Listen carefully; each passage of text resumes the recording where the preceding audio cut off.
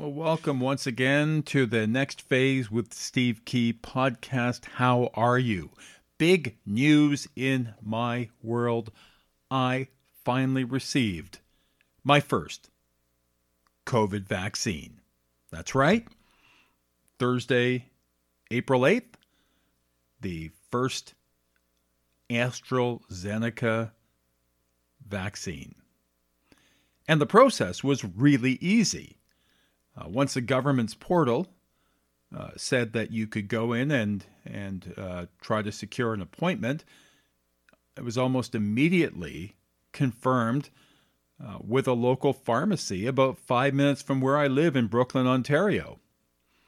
I found that amazing, and I had text notifications. It was constantly kept up to date and confirmed.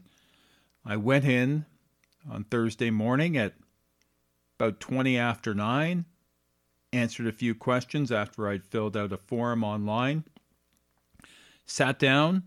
Within 2 minutes, they called me. The pharmacist was able to put it into my left arm, and I chose my left arm because I'm left-handed, and I thought, well, let's take it worst case scenario so that I could be honest with this. Then you have to sit for 15 minutes. And then they give you a certificate with the sticker for the vaccine. Now, the only thing shoppers didn't do was book my second vaccine. And from what I know, it's going to be probably 4 months. That'll all depend on supply. So I'm protected to a point, and I've read a lot about this. I wasn't concerned about health risks. I'm 59 years old. This was finally open to those 55 and above at the pharmacies. I tell you right now, simple, easy. No pain around the injection site, no fatigue, no chills, nothing. What I don't understand is how this is such a polarizing discussion. I posted like other people do on social media, and immediately there were people saying I was crazy for having it done, the health risks, that the cases of COVID weren't as bad as some of the other great plagues of the last 200 years. I don't really care what you say. I did this because I want to feel safe and secure. I want to be able to get back to a life that I remembered before. So no naysayer is going to tell me not to get a vaccine or also not to wear a mask. I mean, people, come on, this is just common decency, respect for your fellow human beings. I do know people who have contracted COVID. And I know one case where it was horrible. Man had to be put on a breathing mechanism. He almost died. This is serious. Our ICU cases in Ontario are spiking. I read where there's an overflow at the hospital, Lakeridge in Oshawa. They're actually sending people to Kingston. I don't want to be in a hospital. I don't want any loved ones to be in a hospital. So when your time comes to get the vaccine, go out and do it. We all want to be able to go back to a restaurant, to a bar, shopping, wherever we want to go. We're in a big lockdown right now in Ontario for the next 30 days. It's not fun. It's not happy. And it's not what we want to do. Now, secretly, I'd love to be able to travel again and go down south. Maybe this is the first step.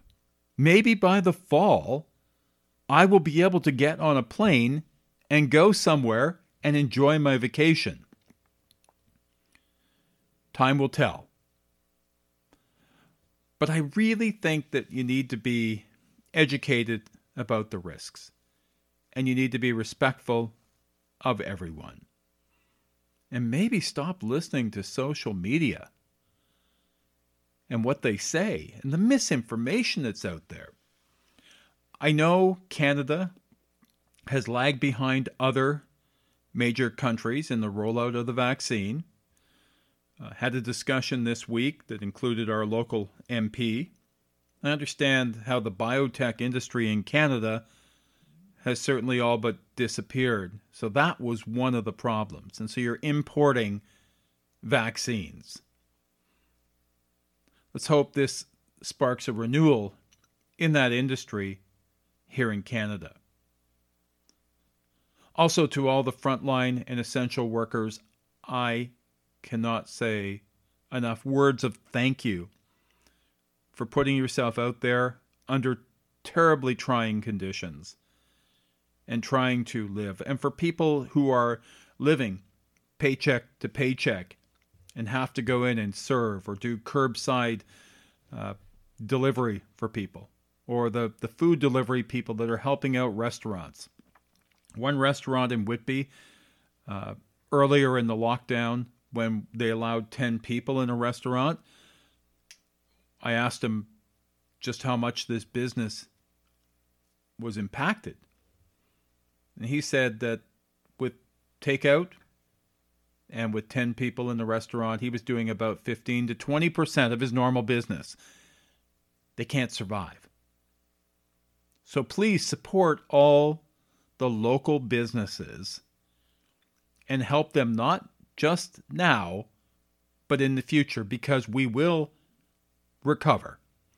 We will get back to normal. This has been a trying time, but we are getting through it. There is light at the end of the tunnel.